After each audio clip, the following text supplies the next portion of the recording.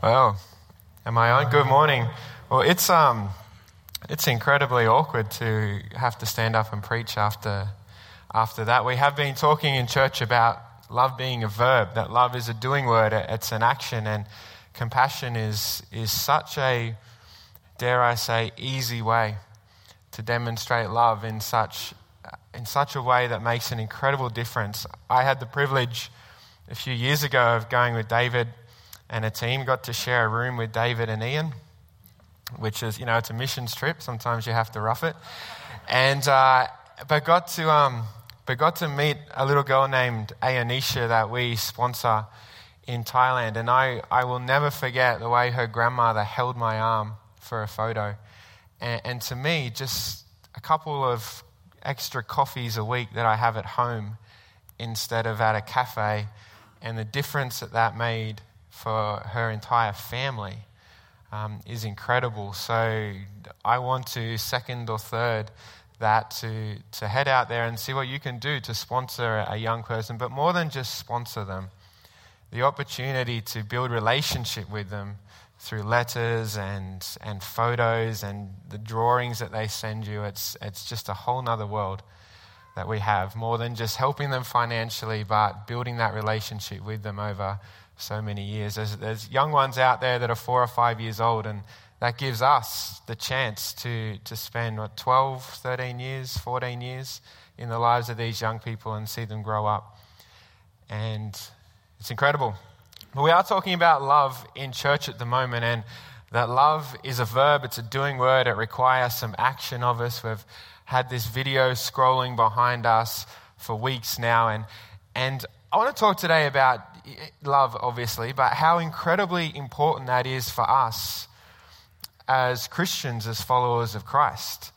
Jesus said in John chapter 13, verse 34, he said, "I give you this new commandment. You need to love each other as I have loved you." And secondly, he goes on to say, it's because of your love for one another that people will know you are my disciples, that people will know that there is a Savior, there is a Christ, there is someone who can heal them, restore them, bring them back into being right with God, that can give them that abundant life. They know that because of our love for one another. In Romans 1 verse 20, it tells us that all of creation since the beginning of time has pointed us towards a Creator.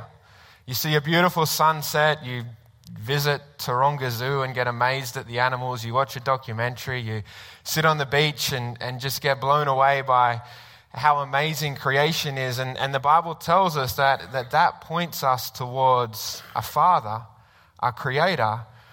But Jesus has said in John chapter 13 that unfortunately it comes down to us to point people towards a Savior. A beautiful sunset will tell people of a Creator.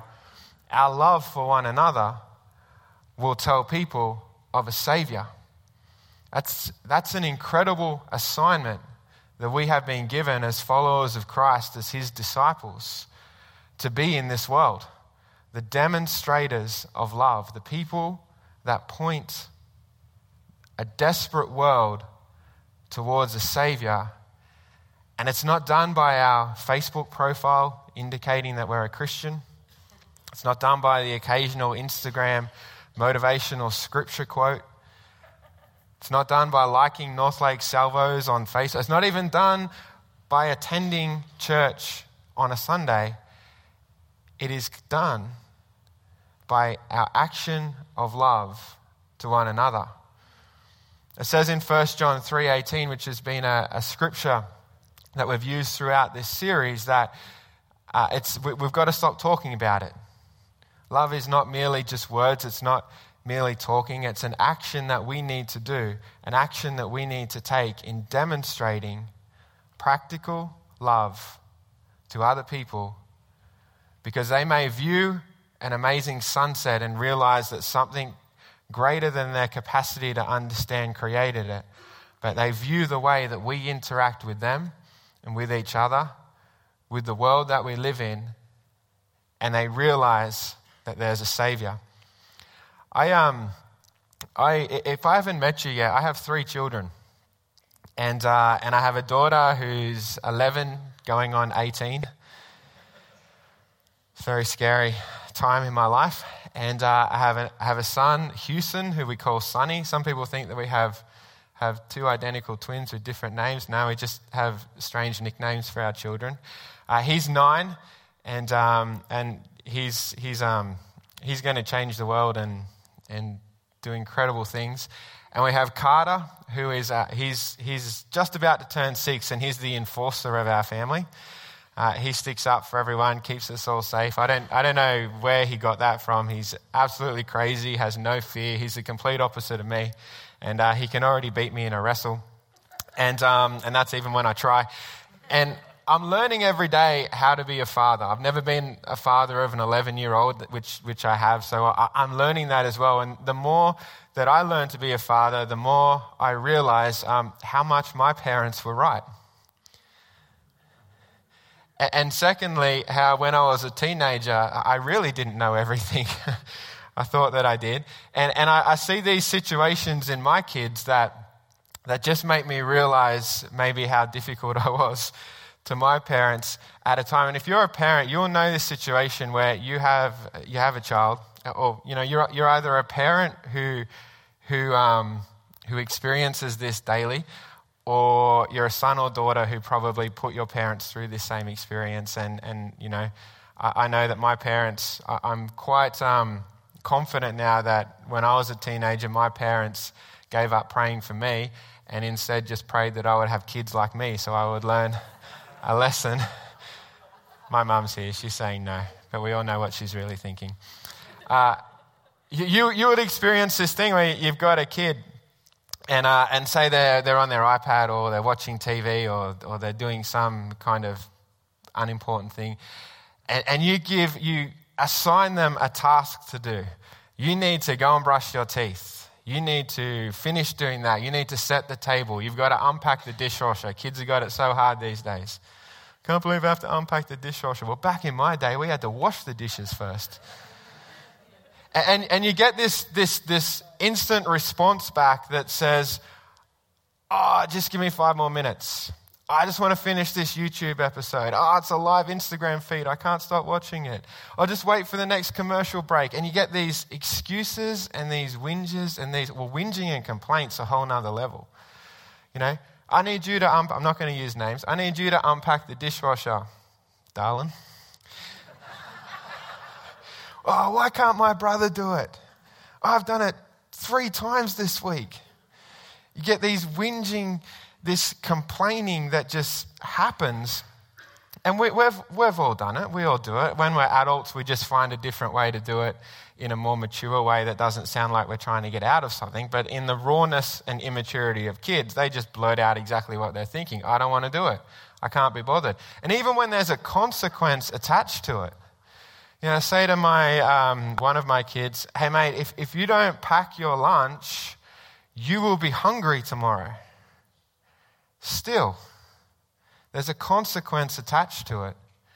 And yet there's still a whinge and a complaint and an objection to doing it that comes out when you ask them to do something. Don't look at me like it's not you. We've all done it. But I realize something in the rawness of children, because they are honest, and how it really always comes back to just wanting to be comfortable and stay where they are, selfish about just wanting to do what impacts them, and a word that I can't say very well, which is familiarity, or being familiar with the circumstance that they're in and not wanting to move away from it. And what that results in their life, in their instruction that comes from a parent, and their lack of obedience or their inaction to do something really comes back down to they don't want to. They can't see the effect that is worth it for them. They just can't be bothered. They're selfish. They're comfortable. They don't want to do it. And I'm not having a go at my children because I know yours are the same. But I also know that that's our human nature. We love to stay in a place that's comfortable. Our first and foremost thought is to think about ourselves. That's why every day we have to remind ourselves to renew our mind, because our natural human state is to think of ourselves. So we can't blame ourselves for thinking like that. But in light of the fact that love requires action, we do have to think a little bit differently. Because as we said, the assignment that Christ has given us is to be the people in this world, the lighthouses that point people towards a Savior, which is a far greater consequence of inaction than it is for one of my sons to turn up at school one day without a packet of tiny teddies and an apple. There's a far greater consequence of our inaction in showing love, in our comfort, in our familiar place, in our thinking of ourselves first. There is a greater consequence if we do not practice a life that points people towards a Savior through our actions of love. Now, there's this great story in the Old Testament in Exodus chapter 17, and the Old Testament is brilliant. We're about to look at this historical reference of the Israelites having left Egypt, being free, no longer captives, and moving across to their promised land. And it's just incredible that something that happened thousands and thousands of years ago can actually be relevant to us today. And that's the purpose of the Bible. It tells us in Timothy that all Scripture is inspired by God, and it's useful to teach us what is good with our life, to teach us what we shouldn't do, and to equip us for the purposes that God has. So even though the Old Testament can sometimes read like a historical story, there's so much in it that we can relate to our life in the day and age that we live in. And particularly anytime we want to think about people who are comfortable, people who prefer a familiar place, people who are a little bit selfish, and people who are known for whinging and complaining, we always have to look back at the Israelites, especially in their journey out of Egypt. And I've been stuck in this chapter for quite a while, just getting so much revelation from it. I just sometimes can't get through it before I stop. And a couple of months ago, Mel came out. I was at my desk at home, and she was in our room reading. And she came out and said, "What's that scripture in Exodus where the Israelites are whinging?" And I said, "Just open up Exodus." It might be easier to look at and narrow it down to the ones where they're not whinging. And so we look at this group of people in Exodus chapter 17. The situation is they're just a few weeks. Really important to remember, just a few weeks, not a few years, not even a few months, a few weeks having been freed from hundreds of years of slavery in Egypt. Verse 1 says, "At the Lord's command, the whole community of Israel left the wilderness of Sin."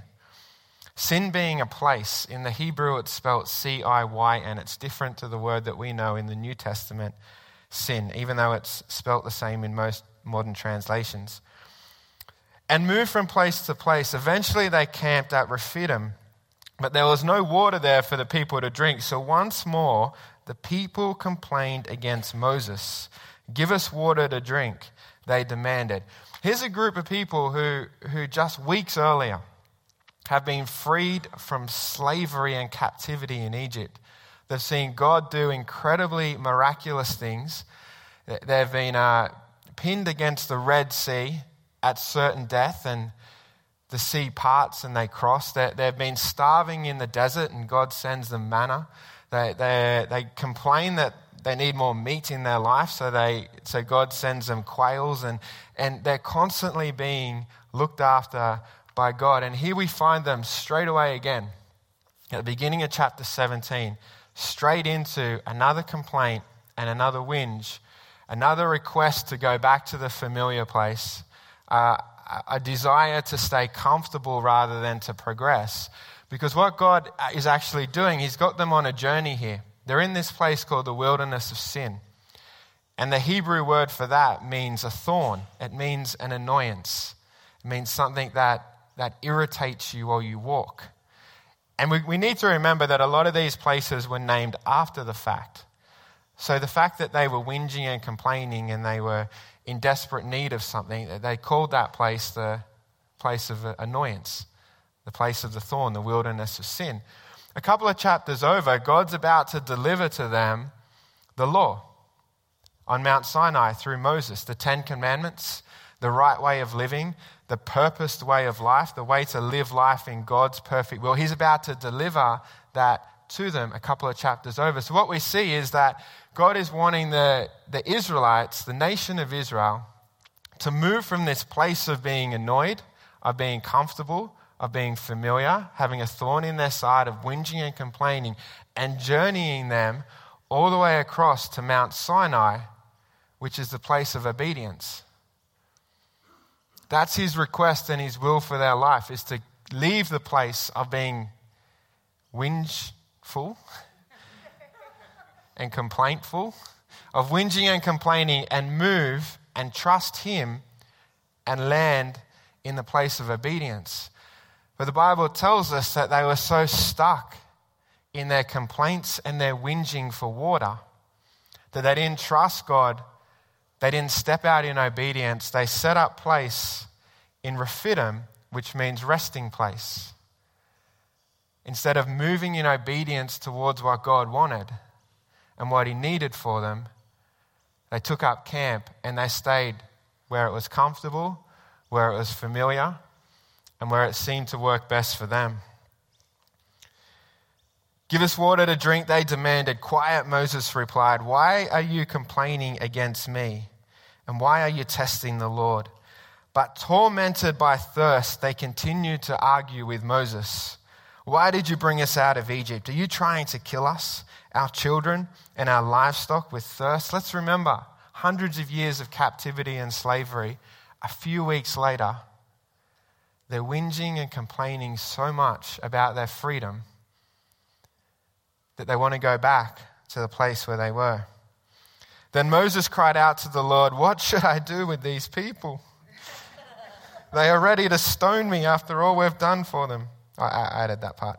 The Lord said to Moses, "Walk out in front of the people, take your staff, the one you used when you struck the waters of the Nile, and call some of the elders of Israel to join you.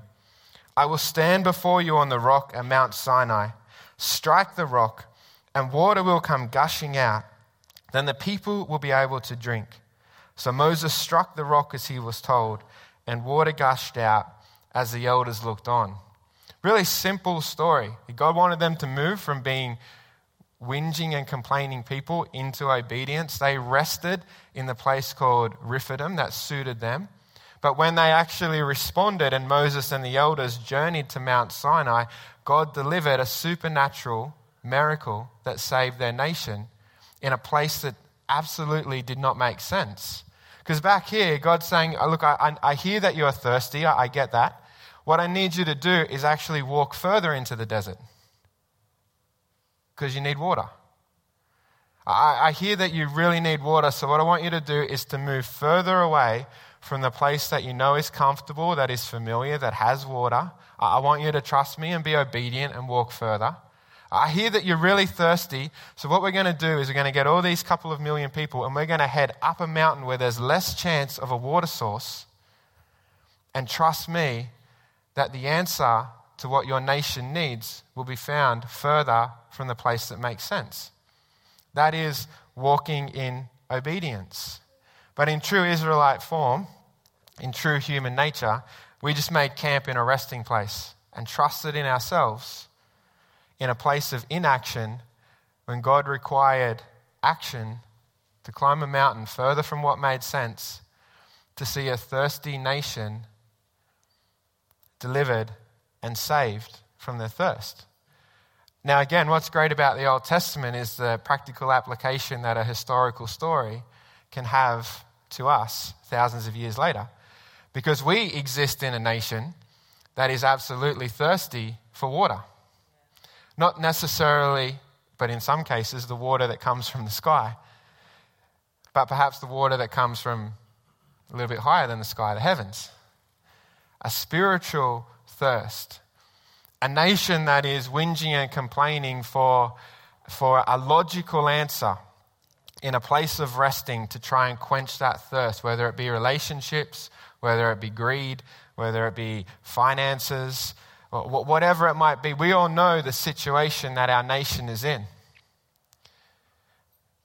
We all know as well that the solution, that the answer doesn't come from finding water in natural places. It comes from obedience to God, climbing a mountain, and expecting a miracle to happen that brings thirst and saves an entire nation. And that is our responsibility, unfortunately. That's the assignment that we have. In a nation that is so thirsty, that is so desperate to have a thirst quenched, it's not going to come from anything that they'll find in a Google search. It's only going to come from them experiencing a disciple of Christ that is demonstrating love that points them towards a Savior.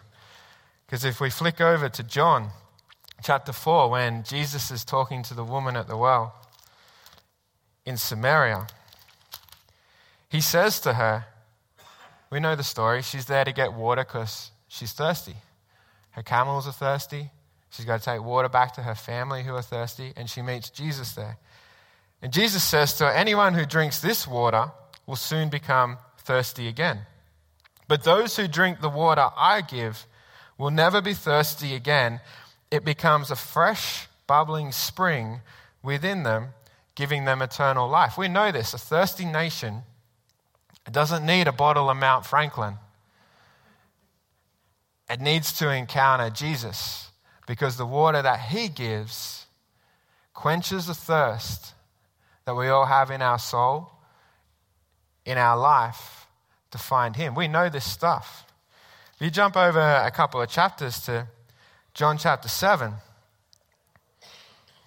verse 37, Jesus is talking again and he promises the living water. The heading says, anyone who is thirsty may come to me. Anyone who believes in me may come and drink, for the scriptures declare rivers of living water will flow from his heart. So we now know, or have put together, we have a thirsty nation, desperate to have its thirst quenched by no means that it's going to find, except when it encounters Christ, the source of the living water. And how does our world, our nation, encounter Christ? Yeah, through us. Through us. It's not through a marketing campaign. It's not through a bumper sticker on a car. It's not through a well-placed Facebook advertising campaign for our next evangelistic event. It's not through our carols. It is through us and the way that we demonstrate love to each other. Because our demonstration of love points people towards a living water that they need to have. A nation needs to be saved, just like we saw back in Exodus 17, when a group of people didn't stay in their place of complaining and whinging and comfort and being familiar and just 5 minutes more on my iPad. Oh, that's really inconvenient for me at the moment, Mum, to unpack the dishwasher because I'm doing something that I want to do. Not stay in that place, but to walk obediently and trust God, and a supernatural miracle that didn't make any sense at all on top of a mountain from a rock, because a guy struck it with a stick and water came out that literally saved a nation.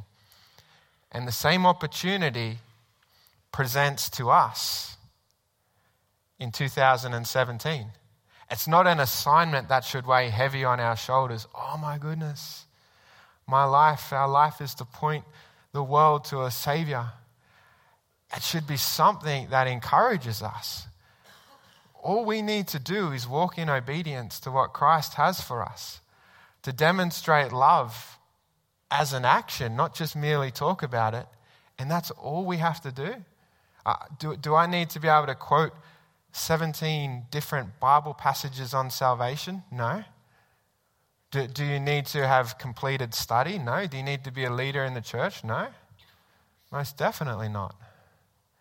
All you need to do is show love to the world that we live in.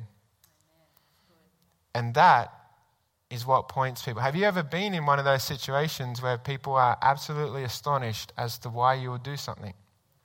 Last week at CityServe, this poor guy from the council, I don't think he could get over. He kept questioning us, what kind of volunteering do you guys do? Well, you do that as well? Do you just do this once a year? Do you do anything else? He just couldn't get over that a group of people would come out on a Saturday when he was getting paid to be there and paint a fence for no other reason than, well, we can. There's nothing in it for us, but we can. We can show love. So that all those people attending Federal Park this year to watch the cricket have a beautiful non-graffitied view behind their son or daughter that's playing. But there's something that struck out to me back in Exodus 17 that really gives us a key as to what it takes to be those people. Because in verse 2, we read that it says, so once more the people complained against Moses. Poor Moses. In verse 6 it tells us that, so Moses struck the rock as he was told, and water gushed out as the elders looked on. So there's a difference here because in verse 2, it says that the nation, the people came to Moses. In verse 6, it says Moses and the elders. It doesn't say in verse 2 that the people came to Moses and the elders. It doesn't say, well, the elders were on annual leave enjoying a vacation. In their absence, the people sought out Moses. It tells us that it was Moses versus the people. Yet in verse 6, the elders are suddenly present with Moses, standing separate to the people as God moves. There's something that happens between verse 2 and verse 6 that takes these people who are known as the elders, the leaders of Israel, and separates them from the whingers and the complainers and those that are familiar and comfortable, and has them join Moses in climbing the mountain in obedience to see a nation saved. There's something that happens between verse 2 and verse 6, and it isn't a great mystery. It's not cryptic. The answer's in verse 5. The Lord said to Moses, walk out in front of the people, take your staff, the one you used when you struck the Nile, and call some of the elders of Israel to join you. What the elders needed to know, because we have to assume that because they're not mentioned in verse 2, the people came to Moses, we have to assume that they are collectively referred to as the people. The nation of Israel and its elders came to Moses and complained that there was no water. But by verse 6, it's a completely different story. They're standing with Moses on top of the mountain, watching him strike the rock and God save a nation. And the answer's in verse 5. Because God tells Moses to walk out in front of all the people that are whinging and complaining and comfortable, familiar, happy just to sit, even though they're thirsty, and hold the staff up and remind them what God has done. To lift the staff in front of all the people who are comfortable and say, do you remember only a few weeks ago we saw God move in our lives? It was only a couple of weeks ago that we stood in front of a sea, faced with certain death as the Egyptians chased us down in their chariots. And this staff I held above the Red Sea, and God moved and it opened. And we found freedom and safety. We were delivered from our enemies. Do you remember when we were hungry? And God moved and provided us food from the heavens, exactly when we needed it and how much he needed. When Moses reminded the nation of Israel that God had moved in their life, that he had answered their prayer before, that they had been made free, they had been made whole, they had been restored, they had been healed, they had been provided for. A group of people separated themselves from the mass, known as the elders, and climbed the mountain with Moses. And a nation was saved. When we walk in obedience to what God has for us, remembering that he first did it for us, that should be all we need to remind ourselves that if God can move once in our lives, he can move again in someone else's. If he has freed us, he can free others. If we have been shown love, we can surely show love to other people. And in doing that, we no longer stay in the wilderness of sin, no longer camp in the place of comfort, Rephidim, but we join together. We climb a mountain that might not make sense. It's completely illogical to find the answer. It takes us further away from our comfort place, but in the end, delivers water, living water, that saves a nation, literally. And it's the same opportunity that we have each and every day when we choose not to be comfortable, not to stay in the resting place, but to walk in the obedience that Christ has for us, to show love for one another, love for those who can't be loved, love for our enemies.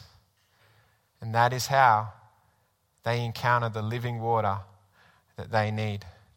Romans 12 is our blueprint. And I'm going to finish by reading this. Yes, the entire chapter.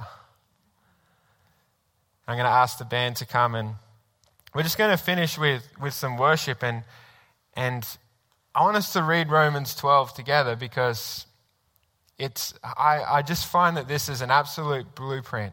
How do we live a life of action towards love being a verb? How do we show it to other people? How do we live it out each and every day? I think that Romans 12 is the absolute guide that we can have. So I'm going to read it out this morning to finish, and I've asked the band just to lead us in some worship at the end so we can just have some reflection on what action we need to take, what places we're comfortable in that we need to move out of, what obedience we need to walk in this week that God has instructed us to do. Romans 12, and so, dear brothers and sisters, I plead with you to give your bodies to God because of all he has done for you. Let them be a living and holy sacrifice, the kind he will find acceptable. This is truly the way to worship him. Don't copy the behavior and customs of this world, but let God transform you into a new person by changing the way that you think. The Message paraphrase says, don't become so well adjusted that you fit in without even being noticed. Then you will learn to know God's will for you, which is good and pleasing and perfect. Because of the privilege and authority God has given me, I give each of you this warning. Don't think you are better than you really are. Be honest in your evaluation of yourself, measuring yourselves by the faith God has given us. Just as our bodies have many parts, and each part has a special function, so it is with Christ's body. We are many parts of one body, and we all belong to each other. In his grace, God has given us different gifts for doing certain things well. So if God has given you the ability to prophesy, speak out with as much faith as God has given you. If your gift is serving others, serve them well. If you are a teacher, teach well. If your gift is to encourage others, be encouraging. If it is giving, give generously. If God has given you leadership ability, take the responsibility seriously. And if you have a gift for showing kindness to others, just do it gladly. Don't just pretend to love each other. Really love them. Hate what is wrong. Hold tightly to what is good. Love each other with genuine affection and take delight in honoring each other. Never be lazy, but work hard and serve the Lord enthusiastically. Rejoice in our confident hope. Be patient in trouble and keep on praying. When God's people are in need, be ready to help them. Always be eager to practice hospitality. Bless those who persecute you. That one's not fun. Don't curse them. Pray that God will bless them. Be happy with those who are happy and weep with those who weep. Live in harmony with each other. Don't be too proud to enjoy the company of ordinary people. And don't think you know it all. Never pay back evil with more evil. Do things in such a way that everyone can see that you are honorable. Do all that you can to live in peace with everyone. Dear friends, never take revenge. Leave that to the righteous anger of God, for the scriptures say, I will take revenge. I will pay them back, says the Lord. Instead, you're not going to like this part. If your enemies are hungry, feed them. If they are thirsty, give them something to drink. It gets better. In doing this, you will heap burning coals of shame on their heads. Don't let evil conquer you, but conquer evil by doing good. Let's stand as we pray. Lord, we thank you that you have given us such clear instruction on how to live an obedient life for you. Lord, we pray that Romans 12 would be our blueprint for life, how we can live a life that serves you in every way. Our life being a living sacrifice to you, taking our everyday, ordinary life and placing it before you, so that we may be a beacon of light and hope that points people towards the living water that you would have. Lord, as we finish today, as we close in worship, I pray that you would challenge us with an action of how we can walk in obedience to leave our comfortable, safe place and see a family member, a workmate, someone in our street, a city, a state, and a nation saved because they find your life-giving water. Lead us, Lord. Speak to our hearts this morning. May our life forever represent you in the actions that we take for each other. Amen.